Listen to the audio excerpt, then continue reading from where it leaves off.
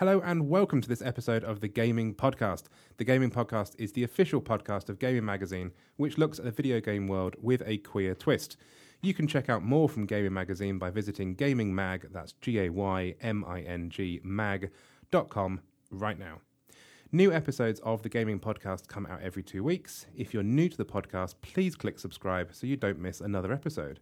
On the show today, I am joined by Kirsty Fraser, who's a developer, making her debut on the show. Hello, Kirsty. Hello, thank you for inviting me. You're welcome. And for regular listeners, it's the wonderful Matt Cameron, freelance writer, back for another time in the studio. Hello. How are you? All right. Yeah. Festive out. Happy New Year to you both. Happy Happy New New Year. Year. How are we looking forward to 2020? Trepidation? World War III?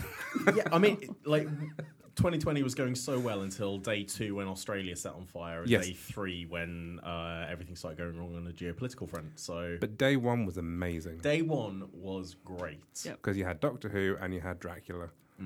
And day one of Dracula, no spoilers, was the best episode, and it sort of pitched off a cliff from there as well. I'm planning to marathon it now. All 3 Yep. are out, but I need to set aside 4.5, 5 hours to do that. Yeah, they're 1.5 hours each, so yeah, they're intense, but they're really good actually. I quite enjoyed them. So welcome to the TV gaming podcast. Yes, welcome to TV Gaming, sort of random chat at the top of the show. We're not talking about Star Wars this time. We're done. We have cleansed our souls with Star Wars, as we did on the last episode. But 20 minutes ranting on Doctor Who, though. Yeah, we're not going to talk about that one either. This is the first episode of 2020, so we'll be looking forward to the year ahead, as well as talking about our usual topics. Our opening segment is called What's in Your Slot? This is where I ask each guest to talk about the game they're enjoying playing at the moment. I'm going to kick off. For Christmas, I got Star Wars Jedi Fallen Order. Amy has talked about this a lot, our deputy editor, as our sort of resident Star Wars geek. And it's really, really good. And I think it's good, and I think it's worth celebrating the fact we actually have a good Star Wars game. Good single-player, story-driven Star Wars Correct, game. exactly, yeah. Not Battlefront, where you have to run around with a load of people online, spending an exorbitant amount of money, giving all your cash to EA that you had for Christmas. No, it was really, really good, and I've only got a few hours into it, but I think the mechanics are really cool. You get some good lightsaber moments. It ticks like every major fanboy sort of thing. You got the Force bits, you got the lightsabery bits. You can sort of bat the stormtroopers' shots back at them with a lightsaber. All of the classic sort of stuff is in there. Do you see what I was saying previously, though, that it does feel a bit like, oh, here's the Assassin's Creed influence, here's the Dark Souls influence, here's the Metroid influence? Yeah, I think you're right. I think if you're looking at it in terms of, is this a brand new game? Probably not. I don't think... It's a bit like Outer Worlds. The views that we've had about Outer Worlds throughout the sort of last few weeks of doing this, which is the fact that it doesn't feel like a new game. There's nothing particularly new about it. That being said, it's Star Wars. The music I actually found really cool.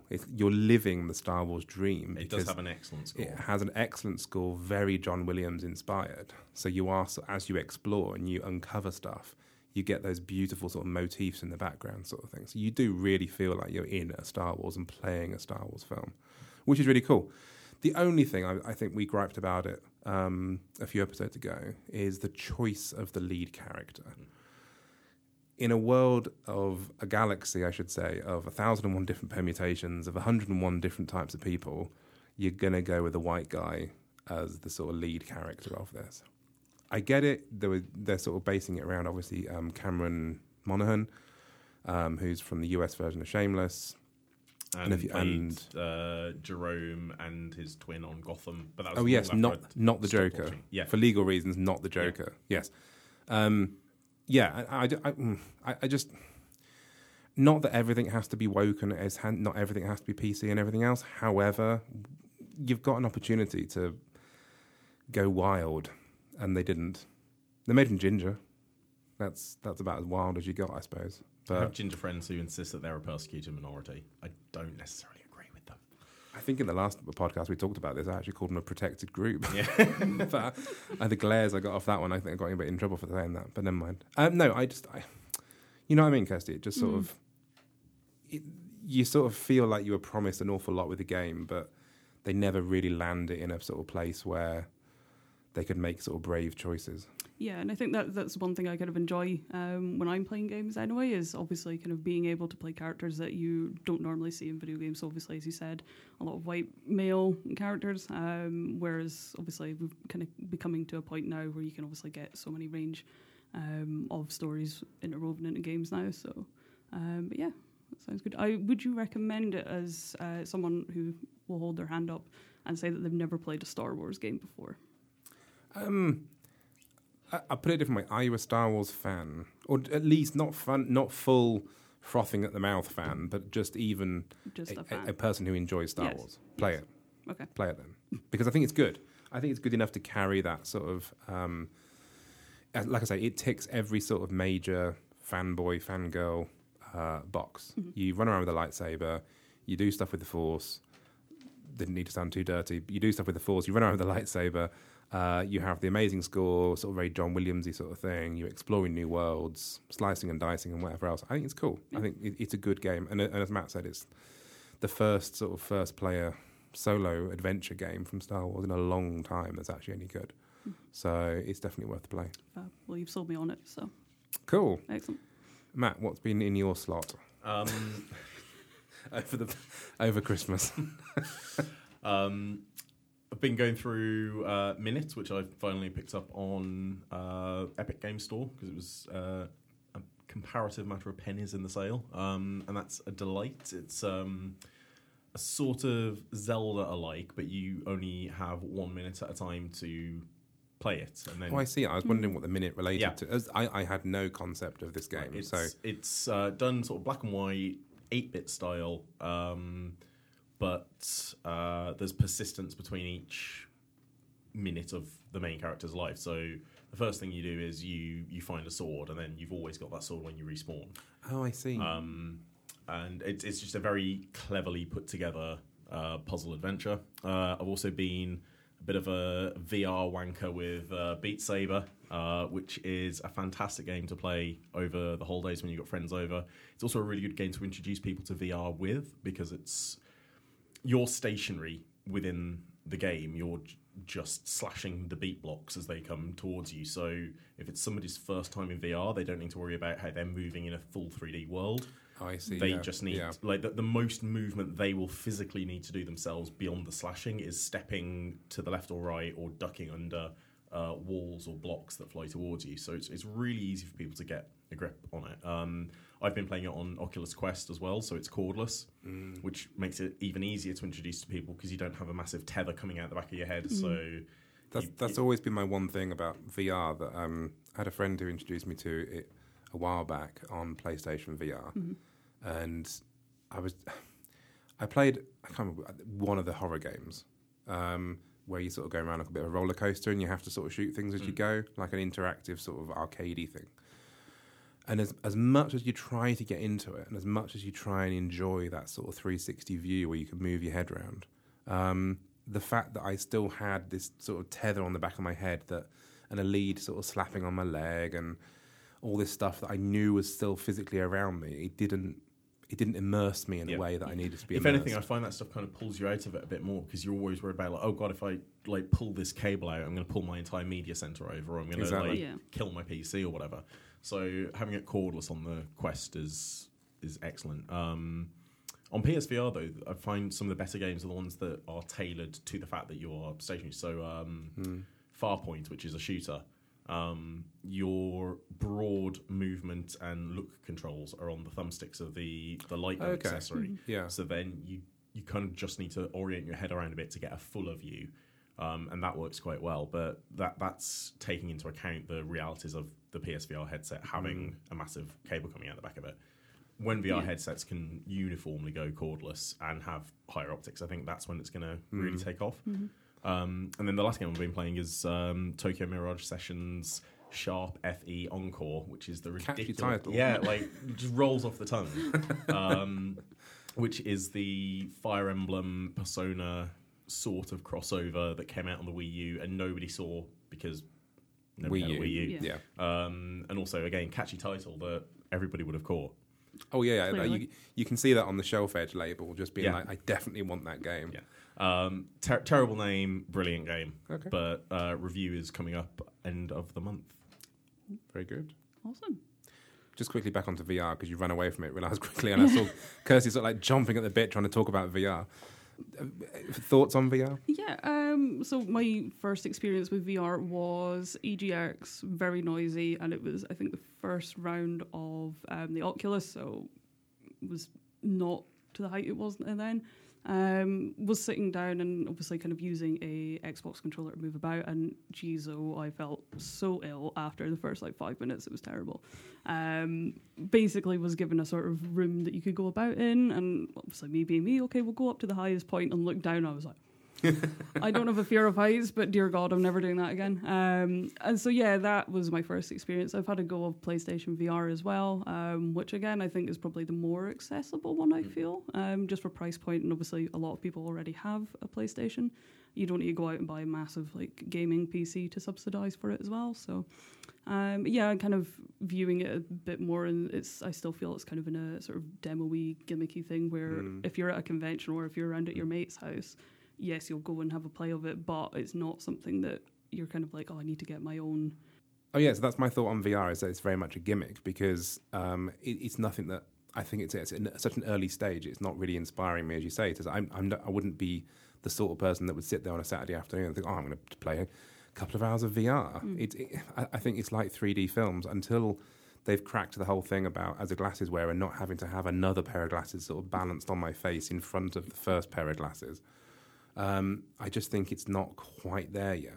And I think the cables don't help, and the price point and the extra kit that you need. And I know some of the Samsung phones claim to come with glasses that you put on, but I mean, that's literally like looking into a matchbox through sunlight or something, isn't it? But well, that was the basis of Google's Daydream viewers, where you basically just slot your phone into the lens headset, and your phone did all the work. And last month, maybe November now, they announced they're pulling support for Daydream VR because there's just not the uptake for it. I think the benefit to Quest and PlayStation VR is developers know exactly what they're working for. If you're doing PC-based VR, it's the same as developing for PC games in general. You don't know what every single user's hardware system is going to be. Yeah. Whereas with the Oculus Quest, because it's a self-contained unit, and the PSVR, because you're working to what the PlayStation 4 can put out, that gives you a benchmark to produce for. And I think that's starting to come through because you're seeing more consistency in those games. They're not necessarily going to be the flashiest, but they're going to be a stable experience for people. Yeah. Kirsty, what have you been playing? So kind of brought my Switch back home to family for Christmas, and obviously was needing a bit of an escape from family routine and eating terrible amount of food. So as any other person normally does, goes to Twitter, asks for recommendations. Somebody had recommended me Sayonara Wild Hearts, which I can confirm. Go and get it. It is amazing. Very short game, a sort of arcade racer-ish, with a lovely narrative that's flowing through it as well. So I think I kind of summed it up as an easy game to get into and obviously start playing, but a very difficult one to maybe master as well. So for each sort of track that you go through, or each stage pretty much, you've got sort of different ranks: bronze, silver and gold. And obviously me being me, very much a completionist, is wanting to get gold rank, but yeah, it's just a lovely game to sort of pick up and play throughout the holidays, and as I said, just lovely narrative as well. So definitely a genre of games I would like to see more of and play more of as well. So I know Ed, one of our writers, is obsessed with Sayonara, and it's sort of, you're basically playing a pop album, aren't you? Yeah. Or a music album, and that's this weird sort of new breed of music games that aren't just rhythm games. You're sort of living your way through the music, which sounds really cool. And it's always good to have those levels, bronze, silver and gold, because that really does help encourage that sort of replayability, particularly if it is a short game. Yeah, I think I probably took maybe about an hour and a half, 2 hours to get through it, with some failings. But yeah, like as you said, you are pretty much kind of going alongside the track, and obviously actions are coming out. You've got a few quick time events and such, so but yeah, I just think it's a very well crafted game and such. So I'm very excited to, as I said, play some more of it. So, great. Yeah. Matt, you've been playing Sayonara Wild Hearts, or is that? No, I got a hands on with it last year at E3, but I haven't had a chance to play the finished version. But hearing nothing but good things. Absolutely, yeah. I mean, I think it got nominated on one of our, at least shortlisted for one of our Game of the Years, based on sort of the glowing reviews that a lot of people give it. So that's really cool. We'll be back with what's hot on Gaming Magazine right after this break. Amy, you love yourself some merch, don't you? Yes, I love some merch. Well, brace yourself. We now have gaming merch. Ooh. Yes, indeed. We have caps, t-shirts, hoodies, bags, and so much more with 3 amazing designs. We have the Gaming Magazine logo design alongside 2 really cool wordy designs, one saying Game On and one saying Let's Go Gaming. And yes, that is with the Y in the middle of those words. They sound awesome and I want them all. Well, Amy, you and all of our UK and EU listeners can head to gamingmag.com/merch. That's GAYMING mag.com/merch right now and go shopping. It's Christmas coming up too, don't forget. So go treat yourself and your gamer friends. Gamingmag.com/merch, you say? Yes, indeed. Gamingmag.com/merch. Welcome back. I'm here with Matt and Kirsty, and this segment is called Best of Gaming, where we talk about our pick of the latest stories from Gaming Magazine. Matt, I'm going to come to you first. What has caught your eye on Gaming Magazine these past couple of weeks? So Amy did a really good piece on 2nd of January on the game. Basically, in 2020, play the games you want to play, not the games that you feel you should play. And I think that you can expand that a bit beyond games with films, comics, anything that's got hype behind. There's a tendency for anyone who spends any amount of time on the internet that they have to play, see, read, watch, whatever it is. And I feel that feeds into quite a toxic fan mindset. And so like Amy's argument is just don't feed that machine. And she talks about how she's never been into Pokemon and she decided to give it a try over Christmas, picked up Pokemon Shield, put like 15, 20 hours into it, and it's not for her. And that's absolutely fine. You shouldn't feel compelled to spend hours or days on something that you're just not enjoying. And I think it'd lead to a much healthier fan base for games or film or whatever. I totally if you agree didn't with you. feel compelled to play stuff. No, I totally agree with you. I think it's really important, and I think I was very happy that was a sort of way of kicking off 2020 with such a positive message. I think as someone similar to Amy, I don't tend to sort of flow with some of the more popular choices. I'm not a JRPG person, so I can sort of scratch Fire Emblem and Astral Chain and that sort of thing off that list. I've never played a Pokemon game in my life, so I'm one of my sort of 2020 confessions. It just doesn't do it for me. So in that sense, I can see it totally. And in the same way as like just play what you want to play and enjoy it. Don't feel like you have to play something. And also the reverse of it as well, which I think which is probably where the toxicity comes in, which is the fact like don't feel like you have to hate something because it's cool to hate that thing. Very much that.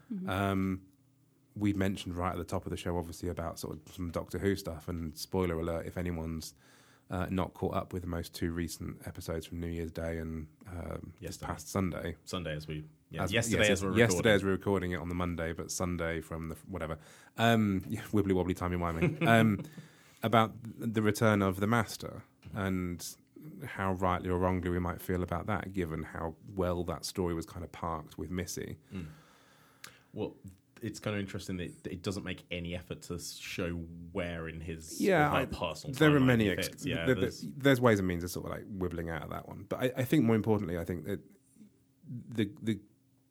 the constant sort of hate that's thrown at season 10, 11 and 12, whatever we're on, 11 and 12, about Jodie Whittaker and Chris Chibnall and all that sort of stuff. If you enjoy it, watch it, love it, play it, watch it, play that as well. You know what I mean? It just do what you want to do.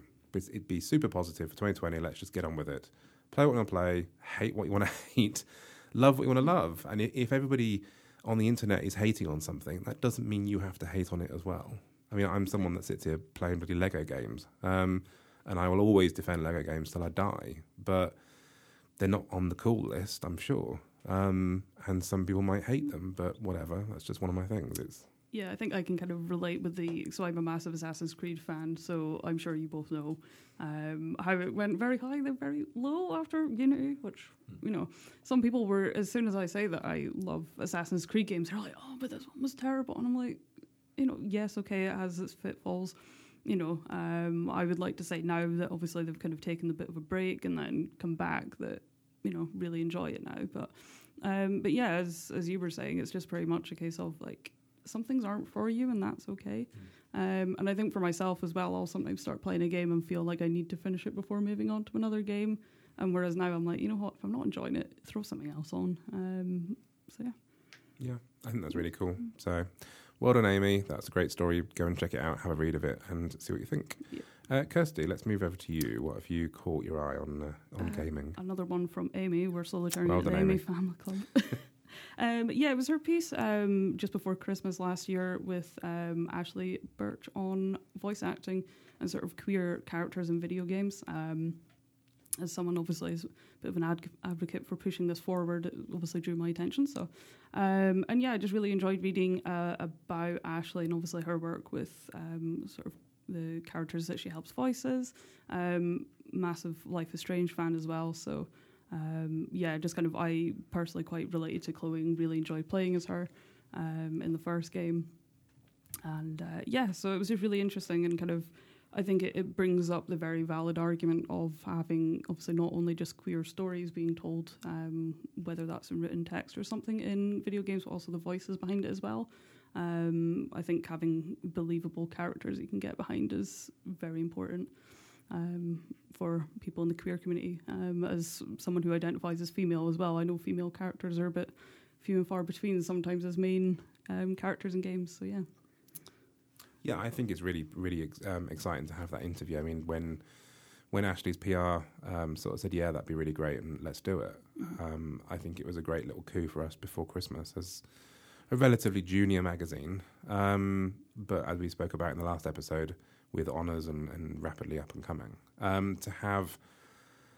to welcome Ashley into the sort of gaming world and celebrate her creating so many. I mean, when you stop and look at her IMDb, the number of strong, positive LGBT characters that she's voiced in games, I think it's amazing. And she has kind of become the voice of queer gaming. Yeah. And I think, yeah, we really enjoyed interviewing her, and Amy did a really good job of interviewing her. And it teased out some really great stuff as well that she talked about building her character, the work that she puts into it as well. Yeah. It's not just reading lines off a page. And I've always been fascinated because we spoke to, as part of Gaming Live last year in London, we had another voice actor, Ryan Lawton, who is a gay male presenting person on the show talking about voice acting. And he was talking about how it's really important to make sure that you have authentic voices and authentic stories and people behind the characters. And I think we were talking briefly about the differences between playing a character in TV or on film or whatever else, and the amount of stuff they have to capture just in their voice alone, whereas because you're not seeing them, I think it's amazing. Yeah. And the amount of prep work that Ashley does for all her characters as well is absolutely amazing. Mm-hmm. Cool, right. The story that I'm going to talk about from gaming was actually written by Ed. So unfortunately, it's not an Amy hat trick this week. Ed wrote an amazing piece about RuPaul's DragCon UK queens as Pokemon. Now, Pokemon, I think, are the drag queens of the gaming world. Yeah. And so we figured that matching them up with the queens that are in attendance at RuPaul's DragCon, the UK version, obviously, would be a really, really fun story. Mm-hmm. And it is really, really fun. For those that don't know, obviously, RuPaul's DragCon is a convention of RuPaul's Drag Race. There's been variations in LA and New York City, and obviously now we're having our first one this year in the UK, in London, on the 18th and 19th of January.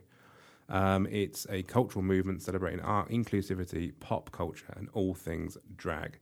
And I'm just going to have a quick flick through some of my absolute favourites. Please go and check this out online. You can go and see it. It's on there now. I mean, some of them are absolutely hilarious. It also proves that Ed is a shady little bitch as well. Because there are some choices in here that are very subtle. I mean, Bag of Chips. Come on. Yeah. Grimer. To go with Grimer. I think Angina was probably my favorite. It just made me laugh out loud on the train through. I was like, yes. Yeah, is it Angina with Diglett. Diglett. Yeah. That was sorry, Angina. I love you. It's okay. But there's some other really sort of fun ones. Obviously, Morgan McMichaels with Lanoon, because she's an absolute beast of a queen, but in a really powerful kind of way. She takes no proverbial. I think somebody criticised online, so this is happening live, so that we are literally having people mention something on Facebook, and I'm reading it out immediately. I'm not naming them, whatever. They questioned our choice of Mrs. Kasha Davis and Jinx. Now, I can't, obviously for a podcast, I can't show you all the photo, but if you look at the photo of Mrs. Kasha Davis and Jinx, they're identical. Yep. And we're not doing it even by on sort of thing. It's just like, that's an amazing matchup. I think the same with, was it the Vivian as well? Was it Ninetales? Yes, Vivian and Ninetales with the big flowing golden mane was amazing. Trinity the Tuck, the slightly more shady version of Ed's coming out on this one. Because he basically talks about how Porygon is a man-made plastic Pokemon and very much likens them to Trinity. So, which is fair, and Trinity will be the first to admit about that. And of course, matching up Vanjie with Loudred as well. With a big, loud, sort of speakery mouth and everything. I quite liked pairing Sumting Wong with Tauros because Sumting Wong's a Birmingham queen, Absolutely. Birmingham iconic bull ring. Absolutely, and she pulled off that. She did the brilliant bull look in her correct, first exactly, episode. The hometown episode did the bull look. I absolutely love that look. So that's Ed being cute, but unfortunately, then he goes utter garbage when Vinegar strokes his Garbodor. Because the shade of it all. Shade of it all. I should have brought in my shade button for a Rukukuku moment. But yeah, I'm quite glad you managed to get the shade of it all in there. Otherwise, I would have stepped in. So. Yes. So go check that story out. There are over 20, 30 queens maybe that he's all matched up. Mm-hmm. Took him far too long, and I think he had far too much fun doing it. Also, go and check out RuPaul Drag Con UK's website. Tickets are still available, and we will see you there because gaming is coming live from RuPaul's Drag Con UK in one way or the other that we're yet to quite figure out. I suspect it might be a live podcast or a recorded podcast that will splice into an episode in the future. Are you going to dare to show the queens their pairings? That's kind of the idea. Yeah. That's kind of the idea. I need to find the queens that get it. Like my next step in the iteration of this building up to this is figuring out which of those queens is a gamer, which one I can actually approach. I kind of do desperately want to go and meet up with Layla McQueen because she's one of my absolute favourites. I mean, Adore Delano will absolutely get it. Party. Yeah. So yes, go check it out. Check out RuPaul's Drag Con UK and we'll see you there. We are back in just a minute to talk about this week's hot topic right after this break.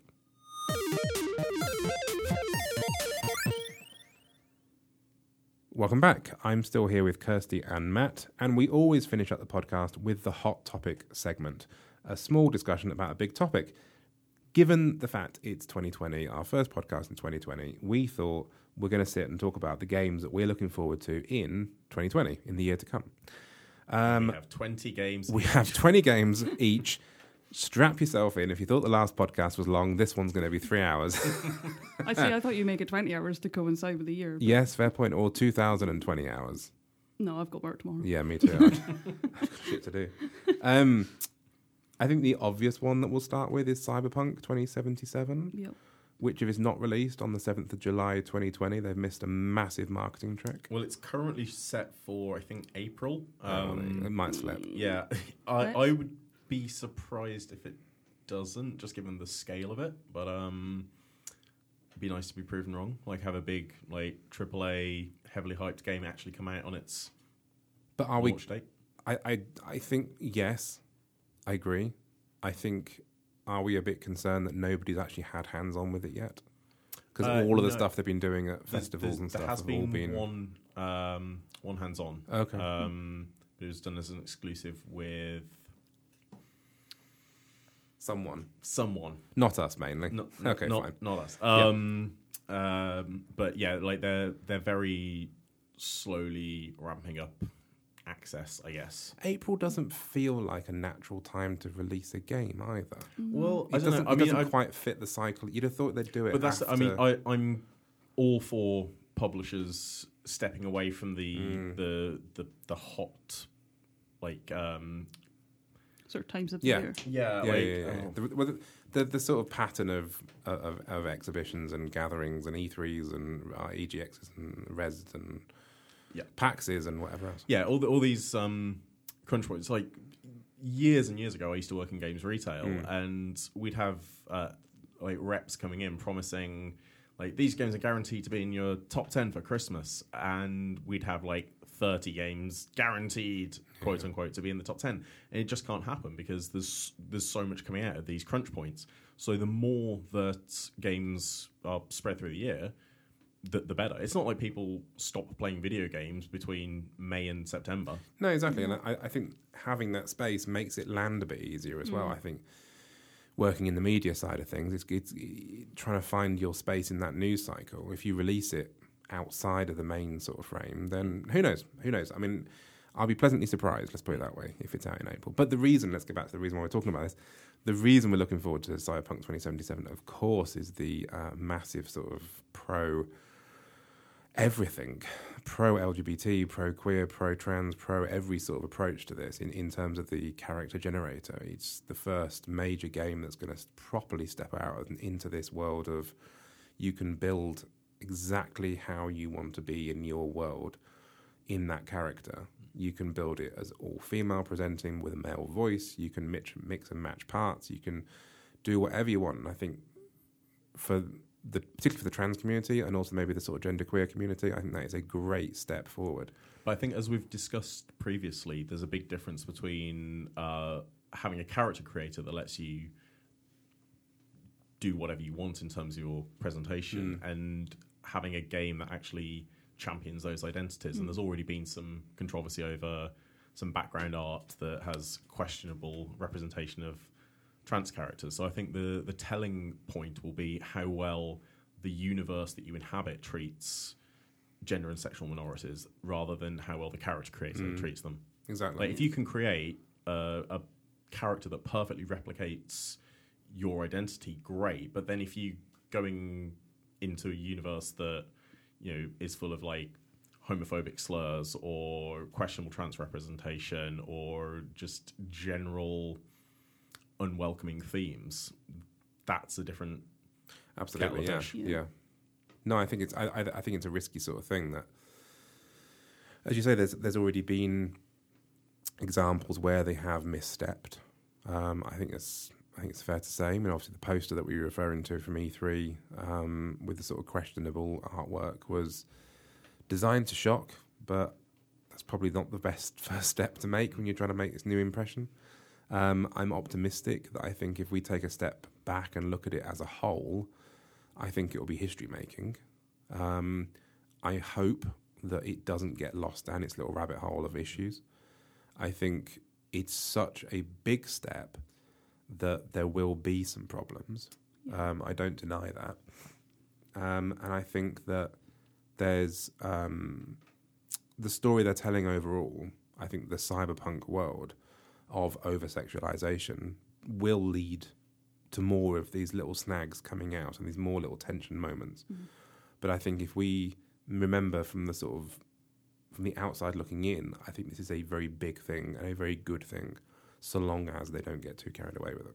Yeah, and like I was going to say, it's obviously another big game to obviously add to the list that, you know, I appreciate obviously Overwatch have been kind of adding the sort of character stories of the backstories and that, which has had a bit of, you know, tension come back from it from, you know, some groups. And I appreciate that sometimes those groups don't want they just want their characters to be white, cis male. That's games they want to play. So I do kind of feel it might have some tension, but as you said, like, I think we do need to focus on the bigger picture. Like, this is a huge step for us as queer gamers to have this game accessible to us. Absolutely. And I think hopefully it's a thing that delivers, like I say, predominantly for the trans community and the genderqueer community and then the non-binary group as well. I also think it'll be interesting to see how well other characters in that universe react to you depending on your either your romance choices, because CD Projekt Red have said you'll be able to romance pretty much anybody, irrespective of how you present in the game. But then if you do present as, say, androgynous, for instance, in the game, if non-player characters will treat you differently depending on if you That's present interesting. masculine or feminine. No, that is interesting. Yeah, I mean, it's too easy, really, in some ways, to sort of keep the same options together and the storytelling the same, and your character choices are good for you, but maybe don't have that sort of intrinsic relation into the game, sort of thing. And I'm not expecting like every character in the game to be, super welcoming of the entire Rainbow Coalition. Like, there are going to be assholes in that world, Yes. and you would expect them to Absolutely. be horrible to you on whatever ground. But I would be very pleased if the background characters or the non-player characters actually respond or react to who you present as in the game. Absolutely. Yeah.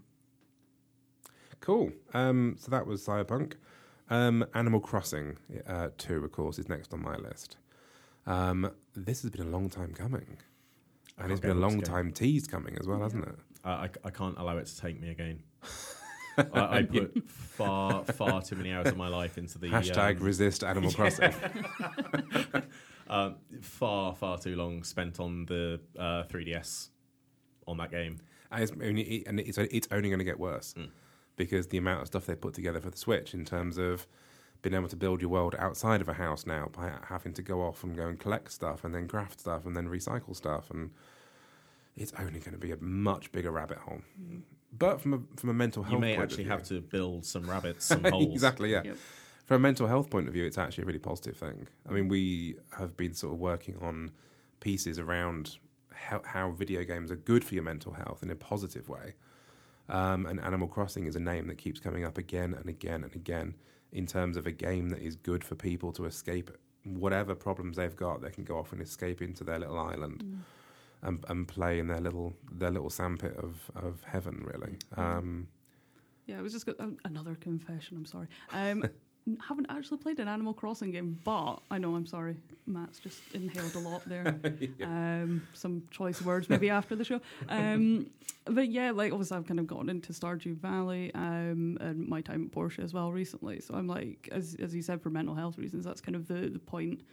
If I'm had a bad day and I'm just like, I can just stick it on, just tend to my crops, that's all good. So when I heard obviously it was coming out, I'm probably not as hyped as you two. But I'm still hyped nonetheless to be like, okay, I need to get on this sort of bandwagon and hopefully enjoy it. I know that we were saying earlier about, play what you want to play and enjoy. So fingers crossed. But yeah. Absolutely. Play what you want to play, but as long as you're playing Animal Crossing. Yeah, just Animal Crossing, that's it for 2020. Because there was the last, tell me if I'm wrong, I have to admit, I played a bit of the first one, and I know other people that played a lot of the first one. But How are you defining first one here? Because exactly. Okay. Original did you import OG the Animal Crossing. The one that was Japan only. And oh, right. Okay. Shut up. Okay, Animal Crossing nerd. I'm going to ask a different question. Which was the Animal Crossing that went a bit gay?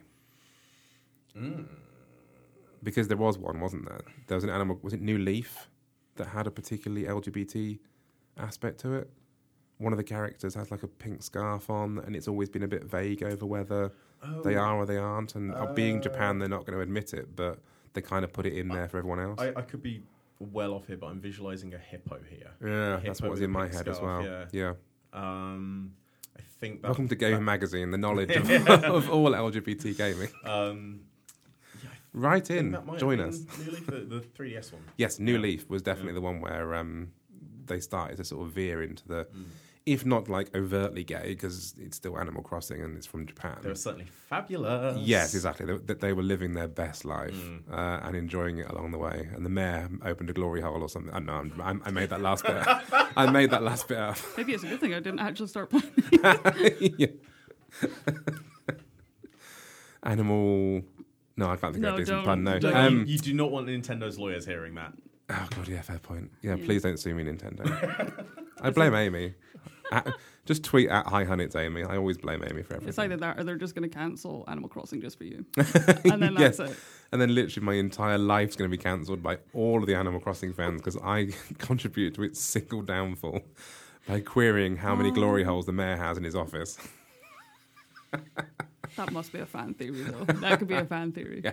That could be fanfic, and it almost certainly is. There's probably, knowing the internet, there's probably some porno out there. That's Animal Crossing. I'm going to Google it. No, I'm not. No, I'm not. please no, don't. No, I went. Back away from the phone. Let's change the topic, but still staying in the non-violent gaming area of brilliant animation. As regular listeners of the podcast will know, you can imagine what's going to come out of my mouth next, which is a Lego game. From you, I am shook I know. off. Lego Star Wars Skywalker Saga. Now, I'm not having another Star Wars discussion on this podcast, so we're not going to talk about the films, but I'm going to be interested to see, because this is a brand new game using the first time, I believe, they've actually used a new engine as well, so it's not just another rehash of the same mechanics of every other Lego game. But this is a complete retelling of the full 9 films. 9 yards, 9 films. The first 3 chapters are going to be trade discussions. Yes, first you're literally going to sit there trying to reorganize trade in the Galactic Empire, and just sort of like collecting and trading gold bits and smashing stuff up and stuff. But no, it's obviously Lego Star Wars was actually the very first Lego game they ever produced way back when, which was the classic trilogy. You're looking at me slightly queerly.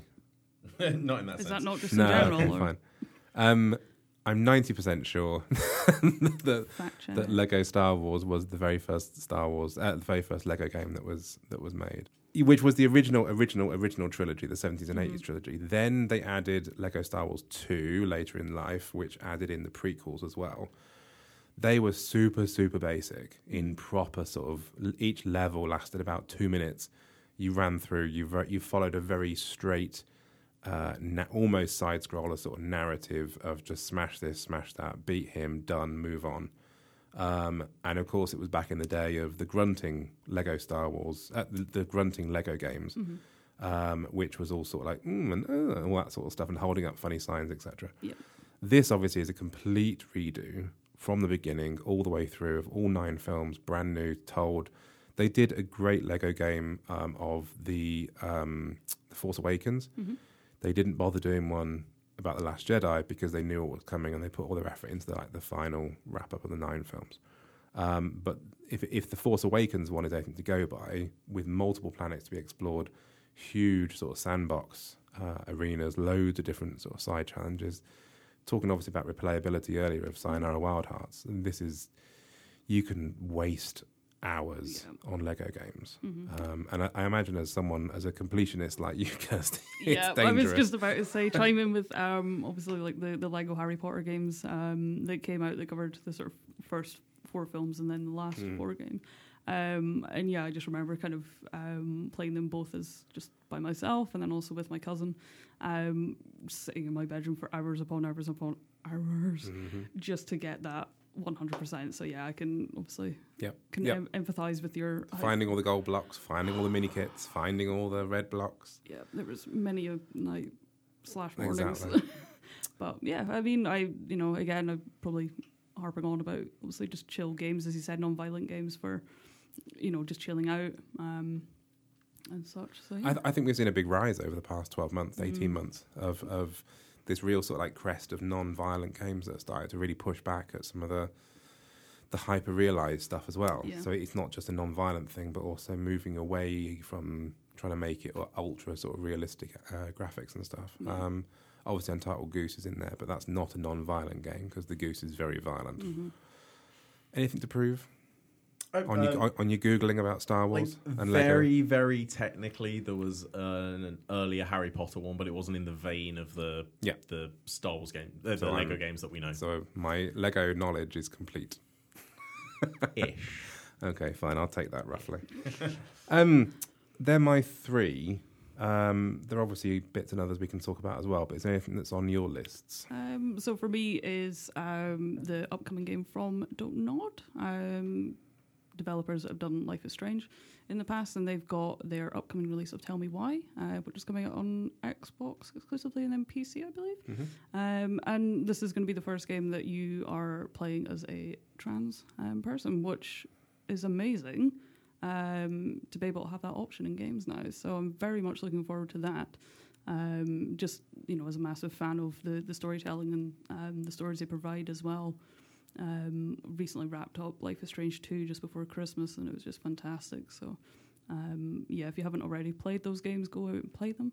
But yeah, that's very much what I'm looking forward to. So I believe it's the same sort of mechanics of, obviously, I'm presuming episodically again, which is an interesting way of doing it. I remember, obviously, with Telltale, obviously rest in peace, with The Walking Dead, and obviously I kind of got very much on the episodic bandwagon there. It was just nice to kind of not have it all dumped at once, and you can, spam through it in 8 hours or whatever. So, yeah. Well, I think the difference is it's more of a story to explore, isn't it? And I think that's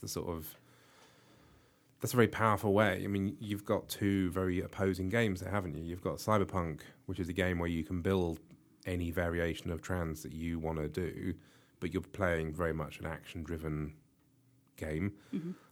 Whereas this is going to be much more storytelling, and it also is a game where you have to play as a trans character. Yes.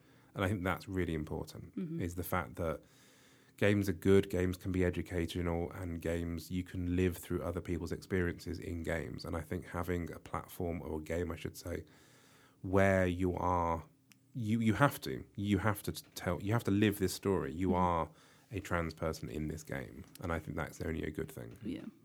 I also think it's going to be quite interesting the way the choices you make will factor into the relationship between the two siblings, because it focuses on two reunited twins, one of whom has realised that they were trans, and how that relationship is rebuilt over the course of the game, and presumably over the course of the episodes, is going to be really interesting to see. Yeah, no, we're very much looking forward to it.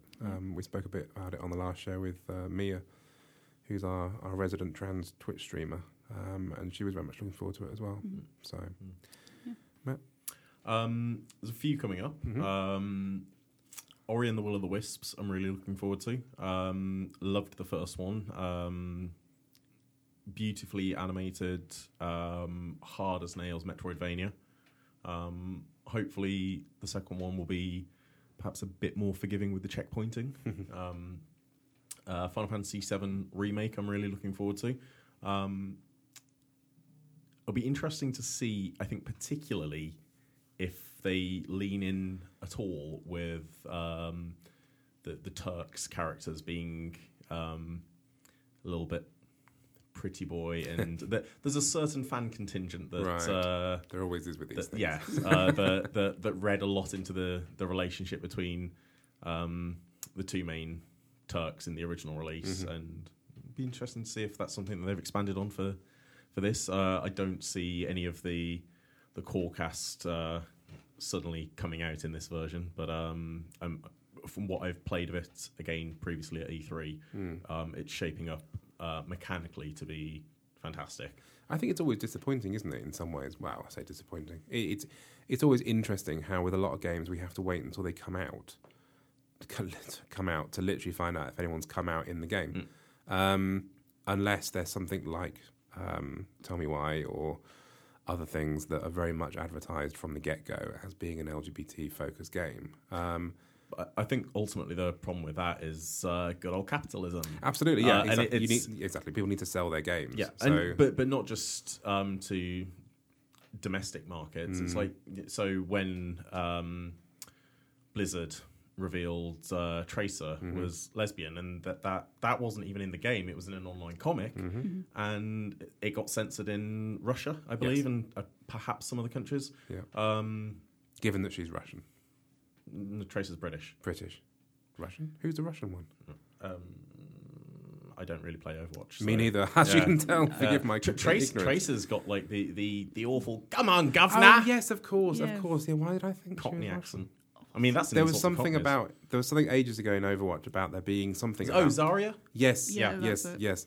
There was something about, there was a question mark either around her being something there was deliberately, and did they do that to rile up the Russians? There's a fan reading of Zarya as being trans. That was it. Yes. Nothing that, to my knowledge, has been confirmed in the supplemental material, like there has been with like Soldier 76 and Tracer. So Tracer's bag of chips, basically. Much better. That's 2 in a row I've been able to get in. Well done. Yeah, thank you. Carry on. Yeah, but like in certain countries, just having an overt gay character could get your game like an adult rating Yeah. or removed from sale entirely. So I don't agree with it, but I can understand why some publishers are, particularly with like AAA titles, are a bit cagey about this character's going to be gay or whatever. They Because just leave that one to be discovered rather than Yeah. necessarily lean on it. And then probably my third pick for upcoming games is probably going to be Doom Eternal. Oh yeah. Just because they're so much dumb fun, and like they're as far from a hyper realistic shooter as you can get. There's none of that awkward like I've just blown somebody's head off. I've just blown up a flying brain with gun arms. Yeah, exactly. It's cathartic, dumb shooting, and it looks really really polished. And the 2016 Doom reboot. Sort of reboot was fun, so this looks like a really good evolution of that. Is there anything cool on the sort of VR front coming out?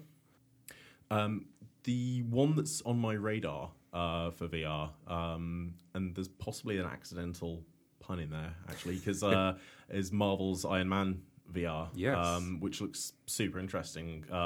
It's coming, I think, exclusively to PSVR. I think it's out next month, but just the idea of being in and piloting an Iron Man suit looks like it could be fantastic. I mean, that's almost tailor-made for VR, isn't it? Because you see on the films, obviously, how Tony has the displays and whatever around his face. He's got his internal HUD. Exactly. Yeah. He is basically got a thing on his head. So you are sort of living that moment of putting an Iron Man suit on. I'll be interested to see how well it translates to PSVR, because as we were talking about earlier, you've got the tether. So you're not going to have a full degree of movement with it, but as I said, other games like Farpoint work quite well in VR.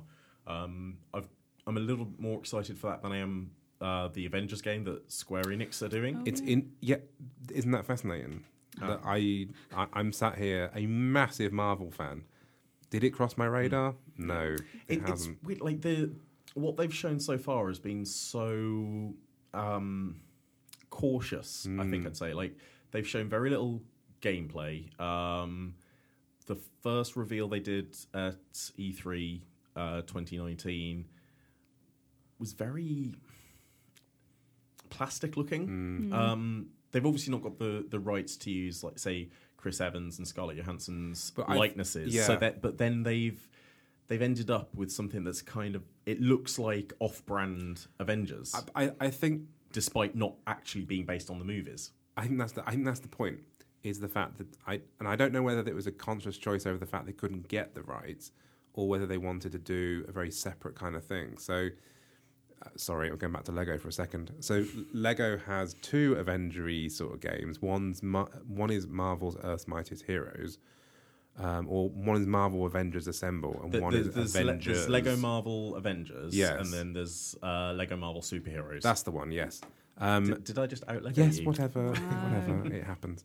I've got a cold. And one of them is based on the films, and so uses the film references and uses the film costumes, and one of them is based on just general storytelling. And it's the comics, so it was exactly, yes. The slightly incredibly obscure characters from the comics. The slightly adjacent one with the slightly adjacent sort of costume choices. I think that's what they're going for on this game, and I think that's what's disappointing a lot of people that didn't quite get that reference, is the fact that when people watched the footage or played a bit of the preview or whatever at these festivals and YouTubes and whatever, they're like, oh, that's done a bad job of looking like Chris Evans. And it's like, he's not meant to look like Chris Evans, he's meant to be Captain America.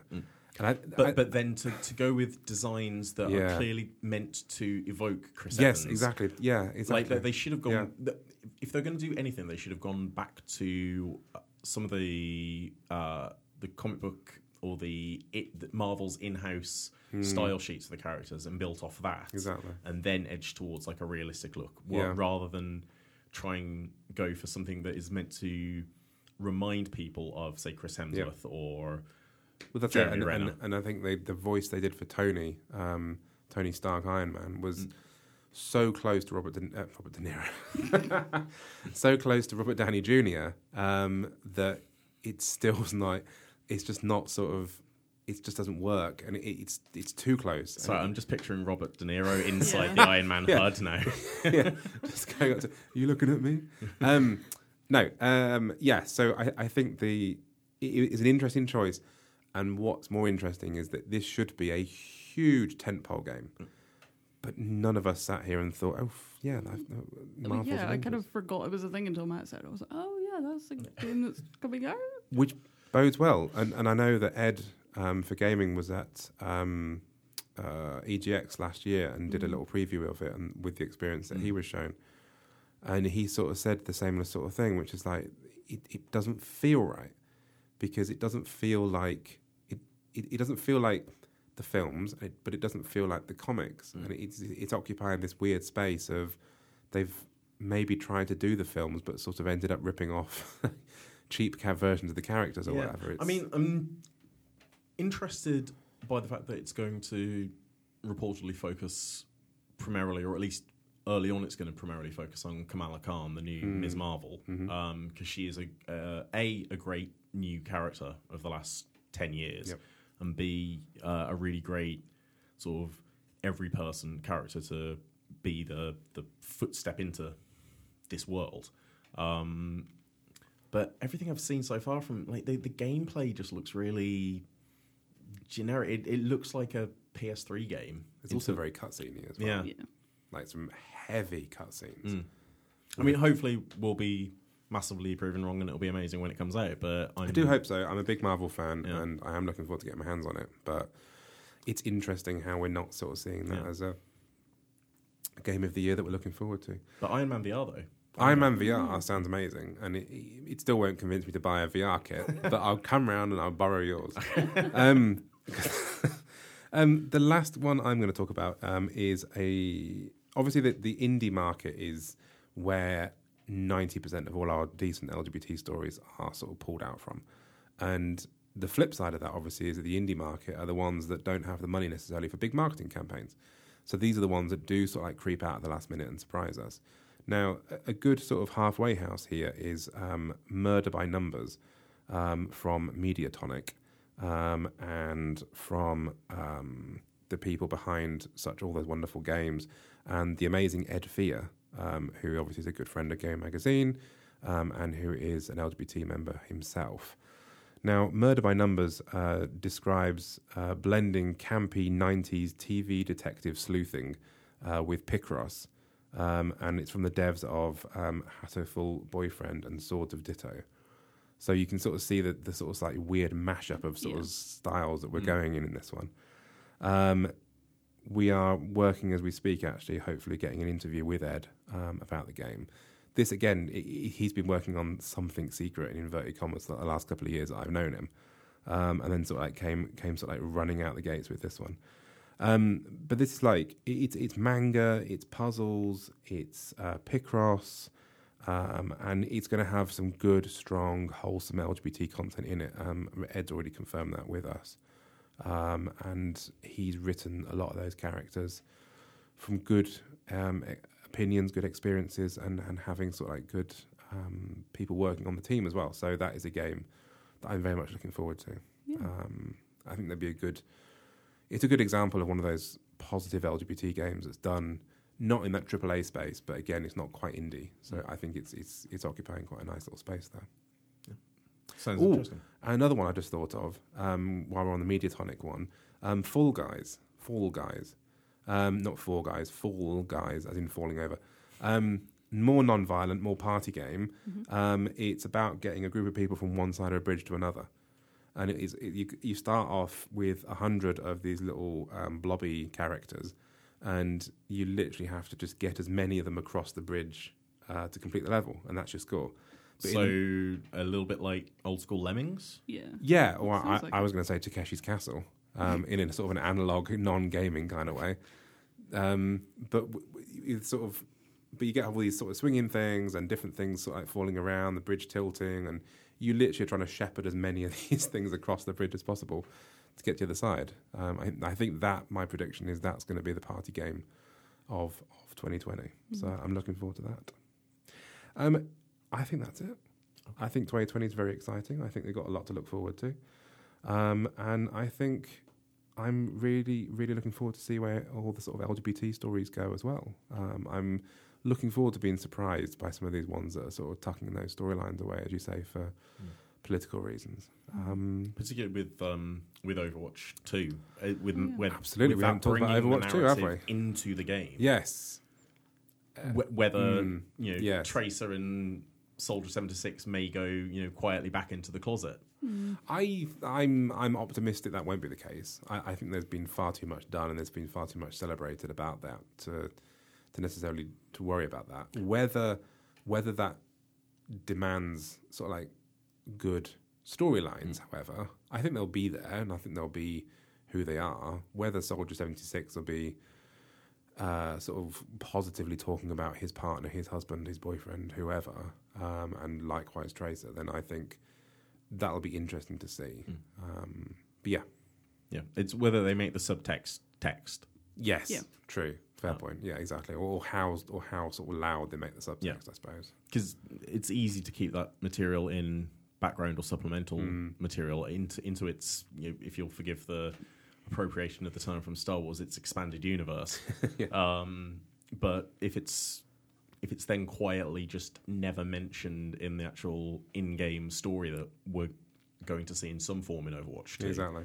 then it's as good as saying their sexuality isn't important to the character because it's going to offend somebody in Russia or China or anywhere else that Blizzard have strong economic interests. And we certainly don't want another Star Wars. I never said we wouldn't talk about Star Wars. We certainly don't want another Star Wars sort of kiss in the background that can be easily edited out for... Which, we talked about this last time, and that is exactly what happened In Singapore. Yes. That 2 seconds got snipped out because there was, it was so It was a perfectly deliberately portioned... presented in it was a way perfectly that... portioned bit of film they could easily excise, and then that's it. They just sort of like snip that out for the non-gay areas, and they just put it back in again when it wants to be gay again. But did you know Finn and Poe are super, super straight, which is why they both got new girlfriends? Yes, exactly, yeah. Let's not go down that rabbit hole. That's the end of our episode before we get back into Star Wars. That's the end of the episode. A big thank you to my guests, Matt and Kirsty, and an even bigger thank you to you all for listening. We're going to be back again in 2 weeks' time with our next episode, but in the meantime, keep up with all the LGBTQ video gaming stories on Gaming Magazine, and be sure to follow us on Facebook and Twitter so you don't miss any of these amazing stories. We are at Gaming Mag, GAYMING Mag. Also, don't forget to subscribe to this podcast so you don't miss any of our new episodes. See you soon. Goodbye. Bye. Bye.